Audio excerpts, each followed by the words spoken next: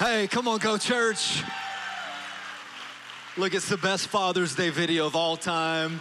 To all of the dads that were in the video and to all of you dads, happy Father's Day to all of you. Come on, for all the men, all the dads, can we just say a big God bless you? Come on. Oh, come on, take your volume up just a little bit here. Go Church family. Let me look at the cameras in the back of the room, say good morning to our Westside Atlanta campus, our Montgomery County, Maryland campus. Everybody watching online today, we greet all of you. We say happy Father's Day to you. And then every Sunday here at Go Church, before we get into the word, we always pause to give high honor and appreciation to all of our military men and women, those who are active duty and veterans of the military, and all of our courageous first responders. Let's take a moment, show some appreciation. If you are in the military, hands up every campus. And I want everybody, come on, let's make some noise for these men and women. Come on. Really good. Oh, yeah. Hey, you all are in for a special treat today. I've got a really good friend of mine, Kenny Dallas, is going to be bringing the word today. I'll tell you more about him in just a moment, but his whole family is on the second row right here. I'm gonna do the embarrassing part. I want the Dallas crew to stand up. Would you say a big God bless you to them? Shannon, his wife, the kids.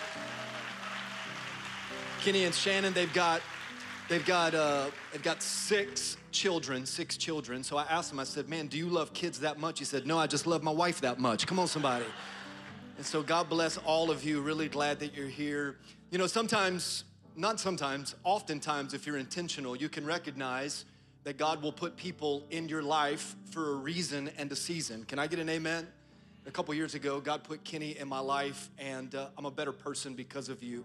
I appreciate the way that you're matter of fact, that you call me to dream bigger, to do better. You challenge me as a husband and as a father, and I'm really grateful for our friendship. Now, in a moment, Kenny's gonna come, and he's gonna lie to you. And I'm gonna tell you what the lie is. You ready? He's gonna tell you, hey, I'm just a football coach. That's what he's gonna say. And that's his past to say things that pastors can't say from the pulpit. And you're gonna hear some things today that you'd never hear from a pastor, but that's a lie in the fact that you're far more than just a football coach. You are an incredible husband, you're a tremendous dad, and you are an anointed man of God. Kenny has spoke at Man Up a couple years, and every time you open your mouth, the Holy Spirit works through you and in you. He's also the founder of M46 Dads.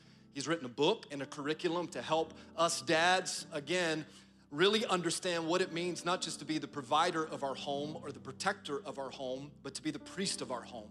And so M46 comes from Malachi 4:6, and that verse says that he will turn the hearts of the father to their children and the hearts of the children to their fathers.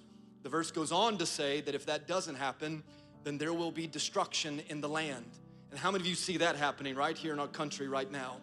So our prayer for all of you dads today, all of you men today, as Coach Kenny Dallas comes in just a moment and speaks, is that your heart would go back to your Heavenly Father and also towards your family. It's gonna be a convicting, challenging day. Now in just a moment, you'll see a quick video to set up his message, but before we get to that moment, can we just show Coach Kenny Dallas how much we love and appreciate him? Glad you're here. Hey, and check this out. I'm gonna steal your line. Hey, listen. He's not 6-4 head coach, Kenny Dallas. He's state champion head coach, Kenny Dallas. All right, roll the video. Glad you're here, Coach. God bless you. Happy Father's Day, everybody. Because I believed, because I have faith, because I am this, because I am continuing. Loved ones, the only proper answer's in the third person, because he. Think about the thief on the cross. And what an immense, I can't wait to find that fellow one day to ask him, how did that shake out for you? Because you were cussing the guy out with your friend. You've never been in a Bible study. You never got baptized. You didn't know a thing about church membership. And yet you made it. You made it. How did you make it? That's what the angel must have said, like, what are you doing here? Well, I don't know. What do you mean you don't know? Well, because I don't know. Well,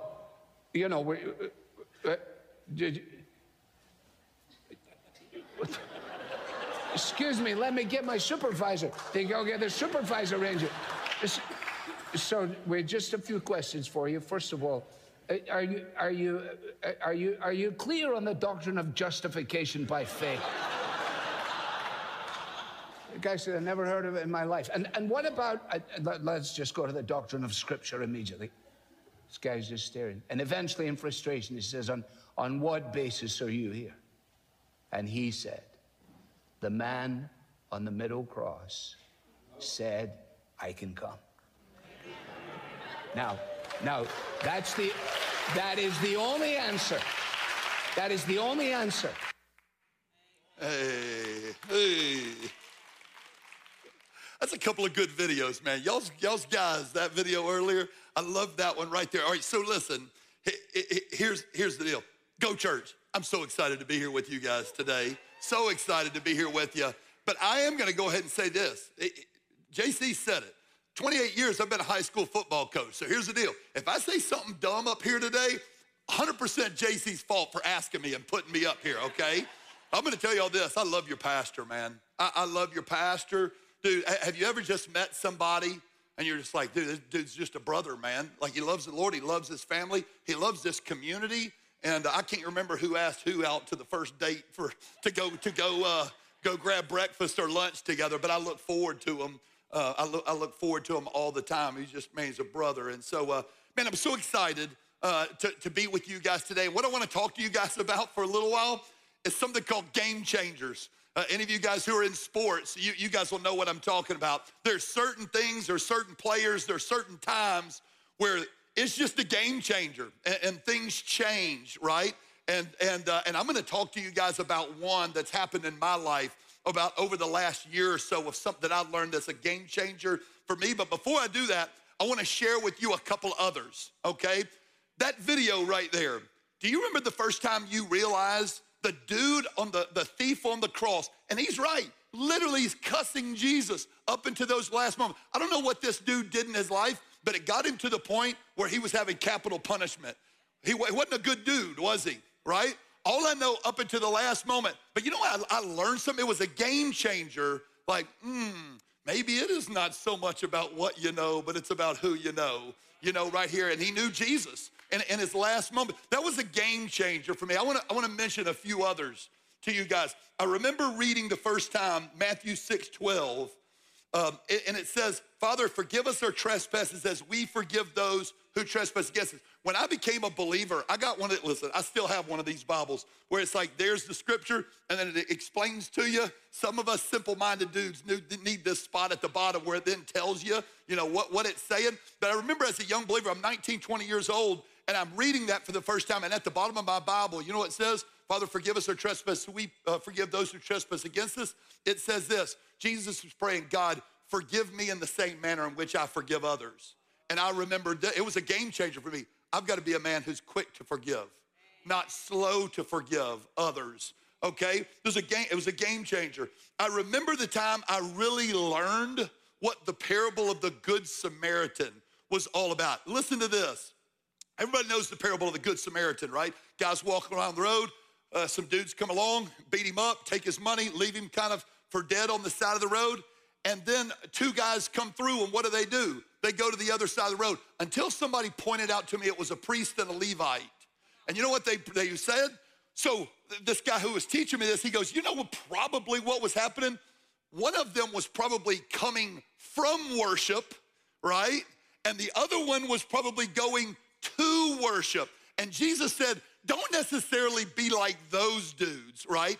Be like the Samaritan who was absolutely the least of these. I mean, a throwaway dude. Whoever you most disrespect in society, he goes, that's the man to be like. So maybe it's not all about appearances, like how many times I'm at church or coming from church or what you think about me. He said, I want you to be like the Samaritan who will go to that side of the road. And dude, maybe there's more of life on that side of the road than there is on that side of the road. You know what I'm saying?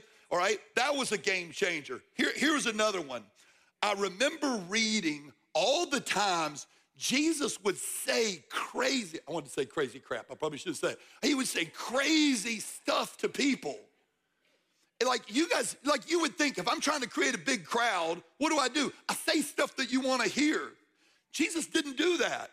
He said stuff that almost made people leave and go away, but he was telling them true things and true things that they needed. He was like living water, living bread. It wasn't necessarily what I wanted to hear. He was telling them what they needed to hear. Actually, my wife here, Shannon, we've been married 29 years. We've known each other since 5th or 6th grade, I think, something like that. We started dating when we were 15 years old, 16 years old. We were juniors in high school. The only thing bad I can say about my wife is, I've said this before, she shouldn't have been hanging out with me when she hung out with me my junior year. Any of you men have the same testimony? You're glad your wife started hanging out with you when she probably shouldn't have hung out with you or whatnot. But listen, I remember Shannon telling me one day, like, she grew up in church her whole life knowing stories of Jesus, but I remember her saying, the first time you had ever read the Gospels for yourself, she was like, I don't know if I like this Jesus as much. Like, I think the Jesus she had was like he sat around petting lambs all day long. You know, let the children come unto me and pet my lamb up here. And then all of a sudden, here's a dude who's just telling folks the truth. Like, and he was direct with them. And listen, I think about this. In fact, think about the guys that he dealt with so directly. You would think this dude, he's supposed to get after all those sinners. What did he do with the sinners? He hung out with them, man. Like me and JC, we go to the Waffle House together. Dude, he's going to the Waffle House with the sinners. You know who it was? You know who it was that he dealt the most harshly with? The religiously powerful. The people that used God to control people and to control their minds and their actions and their whatever. That's who Jesus dealt with. That was a game changer for me, right? He didn't go out there attacking all the sinners. He went out to people trying to abuse and take advantage of other people. Man, this was a huge one. Luke chapter 22, I've actually talked that man up about this verse. I could say, man, it's my favorite verse in the Bible. My wife always says, be careful, like you say that about like 10, 15. I was like, in the moment, it's what I mean. I'm telling the truth, all right? Morally telling the truth. All right, so listen, here's the deal. In Luke chapter 22, Jesus is getting ready to die, right? It's actually his last night, and he's telling all of his disciples, they're having dinner, this is what's gonna happen to me. I'm gonna get arrested. I'm gonna get beaten. I'm gonna be mistreated. Ultimately, I'm gonna die. And he tells Peter, in fact, Peter, you're gonna deny me 3 times. You guys know this story? Does anybody know what Peter told Jesus? He's like, Jesus, I would go to jail for you and I would die. In other words, Peter was like, shut up, Jesus. This is what I'll do for you. Like, I'll die for you, sucker, right? I'm not gonna deny you. What do we know ends up happening? By the way, the first opportunity he has to deny Jesus is in front of a little servant girl, and he wilts, right? But there's an unbelievable passage in Luke 22, I think it's verse 32, and it says this, Jesus said, and Peter, I have prayed for your faith that you might not fail. But listen, but when you have returned, strengthen the brothers. I'm sure I have read that many, many times.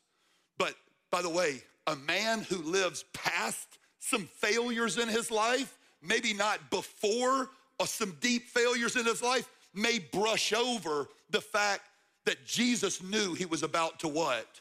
In fact, he wasn't done with Peter. He's like, oh, I got so many. After you think it's over, Peter, after you have screwed up, failed, and you have messed up in the worst way, and you think you've lost all of life, now it's time to go strengthen the brothers. Everybody on the same page? It was a game changer. It's an absolute game changer for me that God's not done when I think I'm done or I've done something dumb or on and on and on and on. You fill in the blank, your own life story. You live long enough, you've done some dumb crap, right?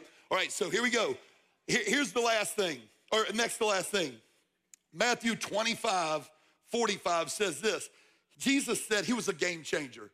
How you treat the least of these is how you treat me. And I had somebody point out, that kind of like it sounds nice and all, how you treat the least of these. Oh man, what a compassionate man. Kind of, my daughter's always on me like, do you know what the word empathy is? It means whatever. So like I can define it maybe for you, but get right, do right.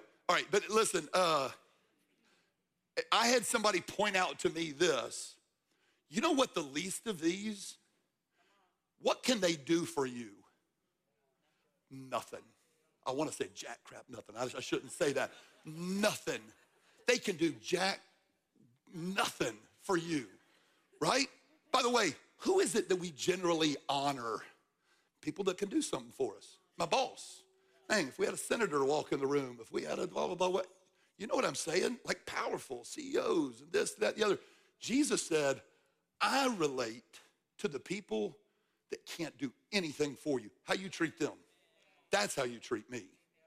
It's a game changer for me to open my eyes. Like, his kingdom doesn't work the way my kingdom appears to work or how I've been taught it. What, you understand what I'm saying? It's a game changer, all right?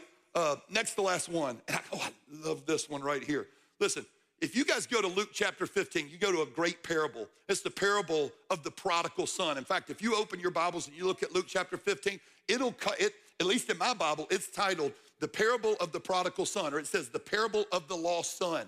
Do you know, I had this pointed out to me a few years back. It's unbelievable. Do you know that beginning of that chapter, if you look at Luke chapter 15, who he's talking to, it says Jesus began to speak, listen, to the sinners and the tax collectors. All right, there's one crowd. And the scribes and the Pharisees. So he's talking to two groups of people. Listen to this. Listen to this. So he goes on to tell them a couple of stories, okay? And I'm actually gonna refer back to Luke 15 later in my talk. But listen, in this story of the prodigal, the story of the prodigal son, you guys know what happens? We all call it the story of the prodigal son, the story of the lost son. You know how Jesus said? Jesus said, let me tell you a story about two sons. Why is it that through our filter, I think honestly, some of it is we gotta be careful of our own like kind of Pharisaical way that we look at the gospel and all of that stuff. Oh, this is a story about a bad kid. Because what'd that bad kid do? He's like, Dad, I wish you'd be dead. Give me my money. He goes out, he spends it on women and loose living. It's crazy. He ends up losing it all. He ends up working for a dude. He's in the middle, he's literally laying and he was in the middle of nothing. All the friends magically disappeared because the funds have disappeared. No fun, and he's sitting around going, I just wish I was at home. I'll be a servant for my dad is better than this crap that I'm living in right now. What am I doing? Like, what am I doing? And so what happens? He comes home, and we know the story. What does his daddy do? Boom. And listen, it's a picture of God's love. I don't even think that's the point of the story because he keeps on talking after that, and he says, what was the reaction, though, of the older son? Does anybody know? Because it's the story of two sons. Son, you know, what is it? He says, he doesn't even come inside the house. He's mad.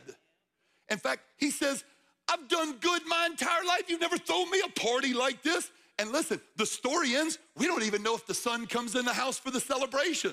There's a party going on, and he's outside pouting. You know why?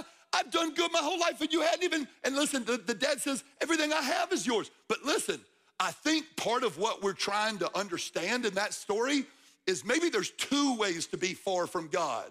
There's a way to be far from God when I'm really, really bad, and there's a way to be far from God when I think that I'm what? Really, really good. You know what I'm saying? And those are two, and I think it's exactly what Jesus is telling the Pharisees and the tax collector. I mean, the tax collectors and the sinners, but also the Pharisees and the scribes. There's two ways to be far from God, okay? So all of these were game changers. I'm gonna give you one more game changer that's a stat. Even though this is Father's Day, and that's normally what I do. Listen, my life for the last 28 years, I'm a high school football coach, so I speak to 16-year-old idiot boys. This is what I do, man. And I can call them an idiot because I was a 16-year-old idiot too. And so I say words like listen and stuff like that real sharp, and you would too for the last 28 years. You're talking to 116-year-old boys that don't know how to listen. You'd speak real sharply too. But here's the thing. This message is not really just for daddies, but daddies, I'm about to drop a stat on you that you got to deal with right now. Every single one of you guys sitting here, you got to deal with this stat, okay? Here it is.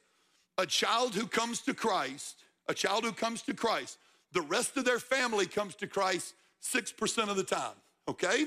So there's an impact there.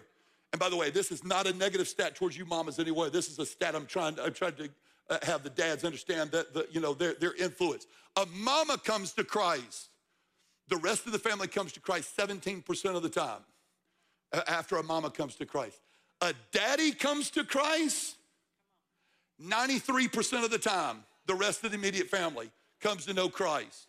And so listen, game changer, dads, game changer. JC said it, you're not just provider and protector. And listen, good for you for being provider and protector. And that is it's not a terrible definition for a daddy, but God also created you to be the priest of your own home too. So I want you guys to listen. I want you to listen as I talk about today's game changer, okay, that I really want to hit with you, okay? And I'm gonna do it through looking at a chapter that every one of us could probably recite.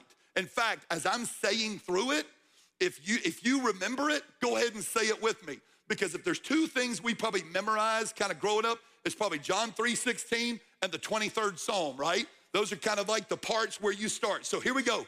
I want you guys to listen. Here goes the 23rd Psalm. Say it with me if you know it. The Lord is my shepherd, I shall not want. He makes me to lie down in green pastures. He leads me beside the still waters. He restores my soul. He leads me in the paths of righteousness for his name's sake. Yea, though I walk through the valley of the shadow of death, I will fear no evil, for you are with me. Your rod and your staff, they comfort me. You prepare a table before me in the presence of my enemies. You anoint my head with oil, my cup runs over. Surely goodness and mercy shall follow me all the days of my life, and I will dwell in the house of the Lord forever. That's not a new verse for anybody or a set of scripture for anybody, is it? We've heard the 23rd Psalm. In fact, a lot of you guys, you may not be able to say it, but just hearing it, you probably could kind of put those key words in all throughout it because we're that familiar with it. Guys, about a year ago, someone showed me in this scripture that was an absolute game changer that I want to share with you. And it goes back to this little verse right here. I think it's verse 6 where it says, surely goodness and mercy shall follow me all the days of my life. Guys, will you lock in and hear something here for just a second? The word surely, we're gonna take a look at a couple of these words. The Hebrew word surely means this: indeed, absolutely, beyond any doubt, exclamation point. So listen, he's about to say something and he's gonna say, beyond any doubt, I want you to hear what I'm about to say. Everybody on the same page? He says, goodness and mercy, beyond any doubt, goodness and mercy. Goodness is the Hebrew word that means this: abundant blessing, lavish benefits, spiritual prosperity. Now, here's what he's saying. Goodness, God's goodness, his spiritual prosperity. And I don't even want you guys to hear that as financial prosperity. I think sometimes we conflate those things too much. I think there's a greater thing that's even here. In fact, he even says it through part of your life. Yea, though you walk through the valley of the what? The shadow of death. Dude's probably not, I don't know if he's doing real well at that time, walking through the valley of the shadow of death. There's something else that's at work here. I heard this on social media the other day. Sometimes it pops in your head, you're like, man, is that the Holy Spirit or are you just talking? But listen, I saw this on social media the other day. It was so good. It was a guy talking to another guy. Some of y'all may have seen this. And he said, hey, if I gave you $1 million, would you be happy for a few days? He goes, for a few days? Yeah, man. Yeah, I'd definitely be happy. And he said, seriously, like you could be happy for a while with $1 million? Yeah, I'd be happy with $1 million. He said, it's your lucky day. What if I said, I'm gonna give you $10 million? He goes, oh yeah, I'd be really happy. He said, but the only catch is, I'm gonna give you 10 million today, but tomorrow morning you don't wake up. Anybody turn down the money immediately? Listen, and the guy immediately said, dude, I wouldn't take that deal. He said, so you're telling me waking up tomorrow morning is worth more to you than $10 million? Listen, then he was like, stinking live like it. Now, he actually used an expletive, which actually kind of worked. He was like, blanket, live like it, whatever. It actually helped the whole thing for me. But listen, but you kind of get the point? He was like, so when you wake up tomorrow morning, live like it. So in other words, what I'm trying to say here is he's saying goodness. I don't even want you to just think it's money, because none of us would take any amount of money to not wake up in the morning, tomorrow morning. Everybody on the same page? Listen, goodness and mercy. Mercy is the Hebrew word hesed, that is God's unconditional, undeserved, loyal love for us. Listen, I don't know everybody's story in here. I don't know how much hesed you have in your life. unconditional, undeserved, loyal love. It's a beautiful thing. I want you to understand this. He was saying, believe this, son, believe this. Listen, without a shadow of a doubt, God's spiritual prosperity, his unconditional, undeserved, loyal love for us. And here's the word, because I love all of that, but here's the game changer. The next word is he said, surely goodness and mercy will what? Follow you all the days of your life.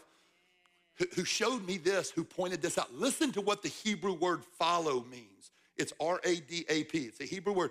It means this, to pursue after, to run after, to chase after. You know what this guy told me? He said, to choose the word follow after you hear pursue after, run after, chase after, that's a terrible word. That's such a passive word to you. Listen, when I say follow, doesn't it kind of sound like, it's like my puppy is following me, like, come on, Charlie, good boy, follow me here.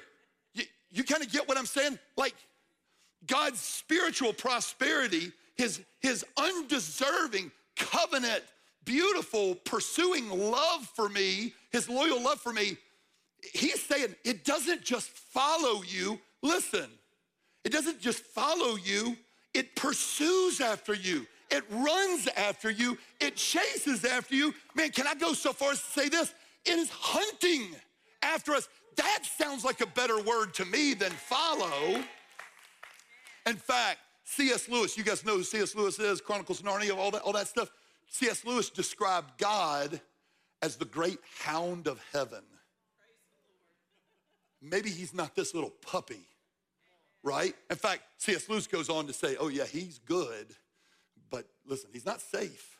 Man, he's pursuing me. So listen, right now, and I can't talk to you ladies, never been one, but all you dudes, listen to what I'm telling you. I meet dudes all the time who don't think they're worthy to step inside of a church. They're like, you don't know what I've done. You don't know where I've been. You don't know the bad decisions I've made. There's dudes who think like, dude, I gotta be all cleaned up and I gotta be all right to be here. No, you don't. Listen, that may be what the Pharisees have told you that you have to do, but you need to understand this. I had it explained this way. If this place was like a car dealership, you ever been to a car dealership before? Out in front is the show, it's the what do they call that? The showroom. Listen, if I was gonna drive a clunker up there, you may feel like, well, I can't take it to the showroom. Dang, look at all these beautiful cars. Guess what? The church, it ain't so much the showroom. You know what the church is? It's the shop out back, right?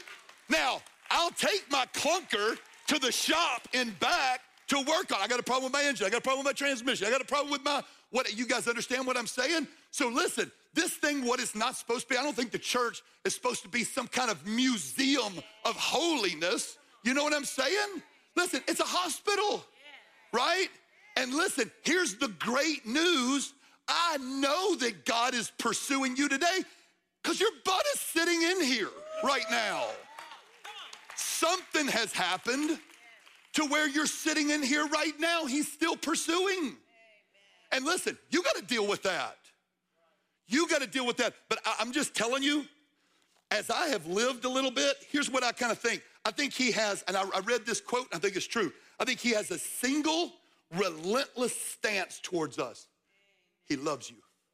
That's his single, relentless stance, is that he loves you and he will chase, he will run, he will pursue. In fact, let me point you to Luke chapter 15. Remember how I was talking about the parable of the prodigal son earlier? There's two other stories he tells in Luke 15. Does everybody remember who he was talking to? Talking to the Pharisees. He's talking to the Pharisees and scribes. All you guys who think you got all your junk all together, right? We got it. You got all the power. You know you're telling everybody how awesome and how great you are. I know who you are. And then I got these dudes here. You got the tax collectors and sinners. Dudes who know they got no reputation out there, okay? So he's talking to the full gamut, and he tells them two other stories. You know one of them. One of the stories probably, it's the story of the 100 sheep. One sheep is lost. What does the shepherd do? He leaves the what to go after the one. And then right after that, he tells a story of a widow who's got a bunch of coins, and then she realized she's lost the coin. She leaves her coins, and she goes after what? the lost coin. Now listen, here's what was pointed out to me about this word follow, pursue. It's not follow, but it's pursue, chase, hunt. You know what the guy who, and listen, I was always taught and I always thought that's a straight salvation passage. And maybe it is. JC get up there and was like, he had no idea what he was talking about theologically. It was straight. And maybe it is, but you know what was pointed out to me? Maybe there's a broader meaning to that, because I want you to think about this. How did the shepherd even know that that one sheep was lost? Because at one point there was what? 100 of them suckers. And now there was just 99. And what was the response of the shepherd? To go after the one. It's a picture of God's relentless love. It's a picture that he is on the hunt. Listen, that sheep ain't hunting for the shepherd. And you may not be hunting for him today. He's hunting for you because he loves you. And there's only one way that God deals with this, and it's with his covenant love. Looking at this, does that make sense? And so listen, how did the widow know that a coin was missing? Because at one point she had all these coins, and then now she's got one left, and she's got one less. So she leaves it to go after it. So listen, here's the challenge I want to give to you guys. I'm the sheep, I'm the coin. And at times, like, am I the only dude that wanders in here? Like, is your heart prone to wander even though I know the goodness of God, even though I know what is right and what is wrong? Are you not prone to, you guys understand what I'm saying, right? Hey, the Apostle Paul, he said it this way. He said it this way. Listen to this. The Apostle Paul said in Romans chapter 7, he said, for I do not understand what I'm doing, because I do not practice what I want to do, but I do what I hate. So I discover this law. When I want to do what is good, evil is still present with me. For in my inner self, I delight in God's law. He's like, I know I delight in God's law. I know I want to honor God, but I see a different law in the parts of my body waging war against this law of my mind and taking me prisoner to the law of sin and parts of my body. What a wretched man I am. This dude wrote 2/3 of the New Testament. Be careful that we make ourselves to have this thing all figured out and look perfect just because I said I'm a follower of Jesus. Hey, worship team, will you guys come on up here for a second? I don't do this very often. Worship team, where y'all at? Come on, come on. Oh, you already up here? Okay, sorry. Hey, worship team, let's go. We got stuff to do. Hey, so listen, I don't do this very often. But there is a worship song that I have been singing over and over and over that speaks to this exactly thing, okay? And in fact, my knuckleheaded 7th grade going into 8th grade son, Zags, like this past week, he's like, Dad, this song already, I've heard it enough times. And, I'm like, Zach, you're just a dumb little 8th grader. You ain't lived long enough to understand the importance of this song. Dude, you ain't walked through the valley of the shadow of death yet. Listen, one day you'll be able to praise Jesus like this. You can't praise Jesus like this yet because you maybe haven't been the sheep and you haven't been the lost coin yet. Like, you don't know that he pursues, listen, even when I don't deserve it and I don't even want to be pursued. So listen, we're gonna sing something in a minute and he's gonna say, you're running after me. His goodness, it's running after me. Listen, I am the world's worst at lyrics. My wife can tell you. I feel like the people who wrote songs, it's just their opinion as to what the words of it is. I'll sing any words I feel like to any song. Like, they'll tell you. But this song, we need to listen to the words of this. And I want to go past that. The word worship means focus. Hey, this song, dudes that are in this room who don't feel worthy to be in a church building right now, or dudes in this building who think, I've just done too much. You just don't know what I've done. You don't know what my past is. You don't know what Listen to how the great hound of heaven is pursuing you. And let's worship together right here real quick.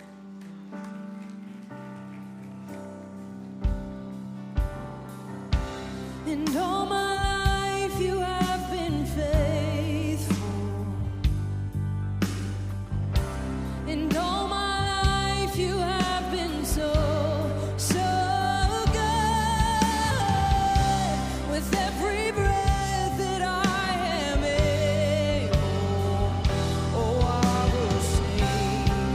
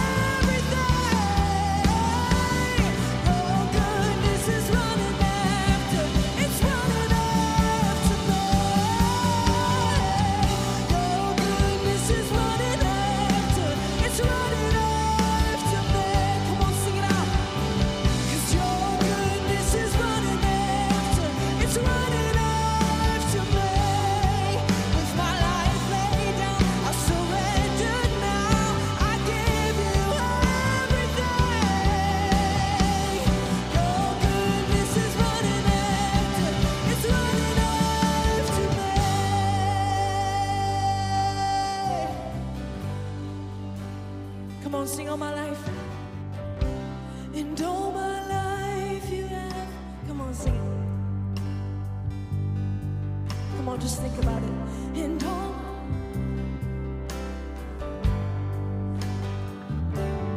every breath,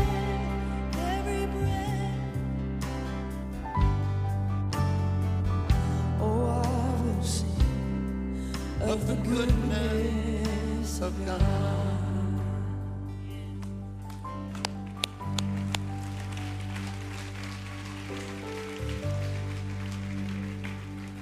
Y'all can sit down. I'm going to yell at you for like one more minute. So, Paul at the end of chapter 7 is like, what am I going to do with myself? Like, I know I want to honor God. Why do I keep doing what I know I'm not supposed to be doing? Why do I even want to be doing that? What am I doing? He ends by saying, who will rescue me from this body of death? Like, this dude wrote 2/3 of the New Testament. Don't tell me you got everything figured out yet. Or at least listen, you're just not a dude I can learn from, because I can't relate to you if you've got it all figured out. But here was the answer, and I love Romans chapter 8. Listen, my kids, they'll tell you, listen, for the last year, probably the only Devo we ever have comes out of Romans chapter 8. And they're like, heard it, Dad? Yep, about to hear it again. Romans chapter 8. I'm not gonna read all of it to you, but listen to parts of it. Listen to his answer, because he goes on to say, thanks be to God through Jesus Christ our Lord. Listen, therefore, there is now no condemnation for those in Christ Jesus, because the law of the Spirit of life in Christ Jesus has set you free from the law of sin and death. What the law could not do, since it was weakened by the flesh, God did it. He condemned sin in the flesh by sending his own son in the likeness of sinful flesh, and was a sin offering for us. Listen, for all those things, listen, for all those led by God's Spirit are God's sons. For you did not receive a spirit of slavery to fall back into fear. Instead, you've received the spirit of adoption, by whom we cry out, Abba, Father. The Spirit himself testifies together with our spirit that we are God's children. Son, I added the son, that wasn't in there. Listen to this part. For the creation eagerly awaits with anticipation for God's sons to be revealed. You know, creation's sitting on the edge of its seat, like just waiting for you men to be revealed, right?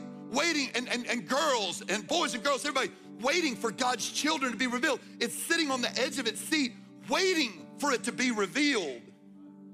Listen, but then, fast forward here, but then what then are we to say about these things? If God is for us, who could be against us? He did not even spare his own son, but offered him up for us. How will he not also with him grant us everything? Listen, who can bring an accusation against God's men, against God's people? God is the one who justifies. Who is the one who condemns? Christ Jesus is the one who died. But even more so, he's been raised, and he also is at the right hand of God and intercedes for us. Who can separate us from the love of Christ? Can affliction or distress or persecution or famine or nakedness or danger or sword? No, in all these things we are more than conquerors through him who loved us. For I am persuaded that neither death, nor life, nor angels, nor rulers, nor things present, nor things to come, nor powers, nor height, nor depth. And then he goes, nor anything else in all creation. I think he did a pretty good list. He was like, if I missed it, there it is. Listen, nor anything in all creation is able to separate us from the love of God that is in Christ Jesus our Lord. Listen to me today. He has a single, relentless stance towards you. He loves you. He loves you.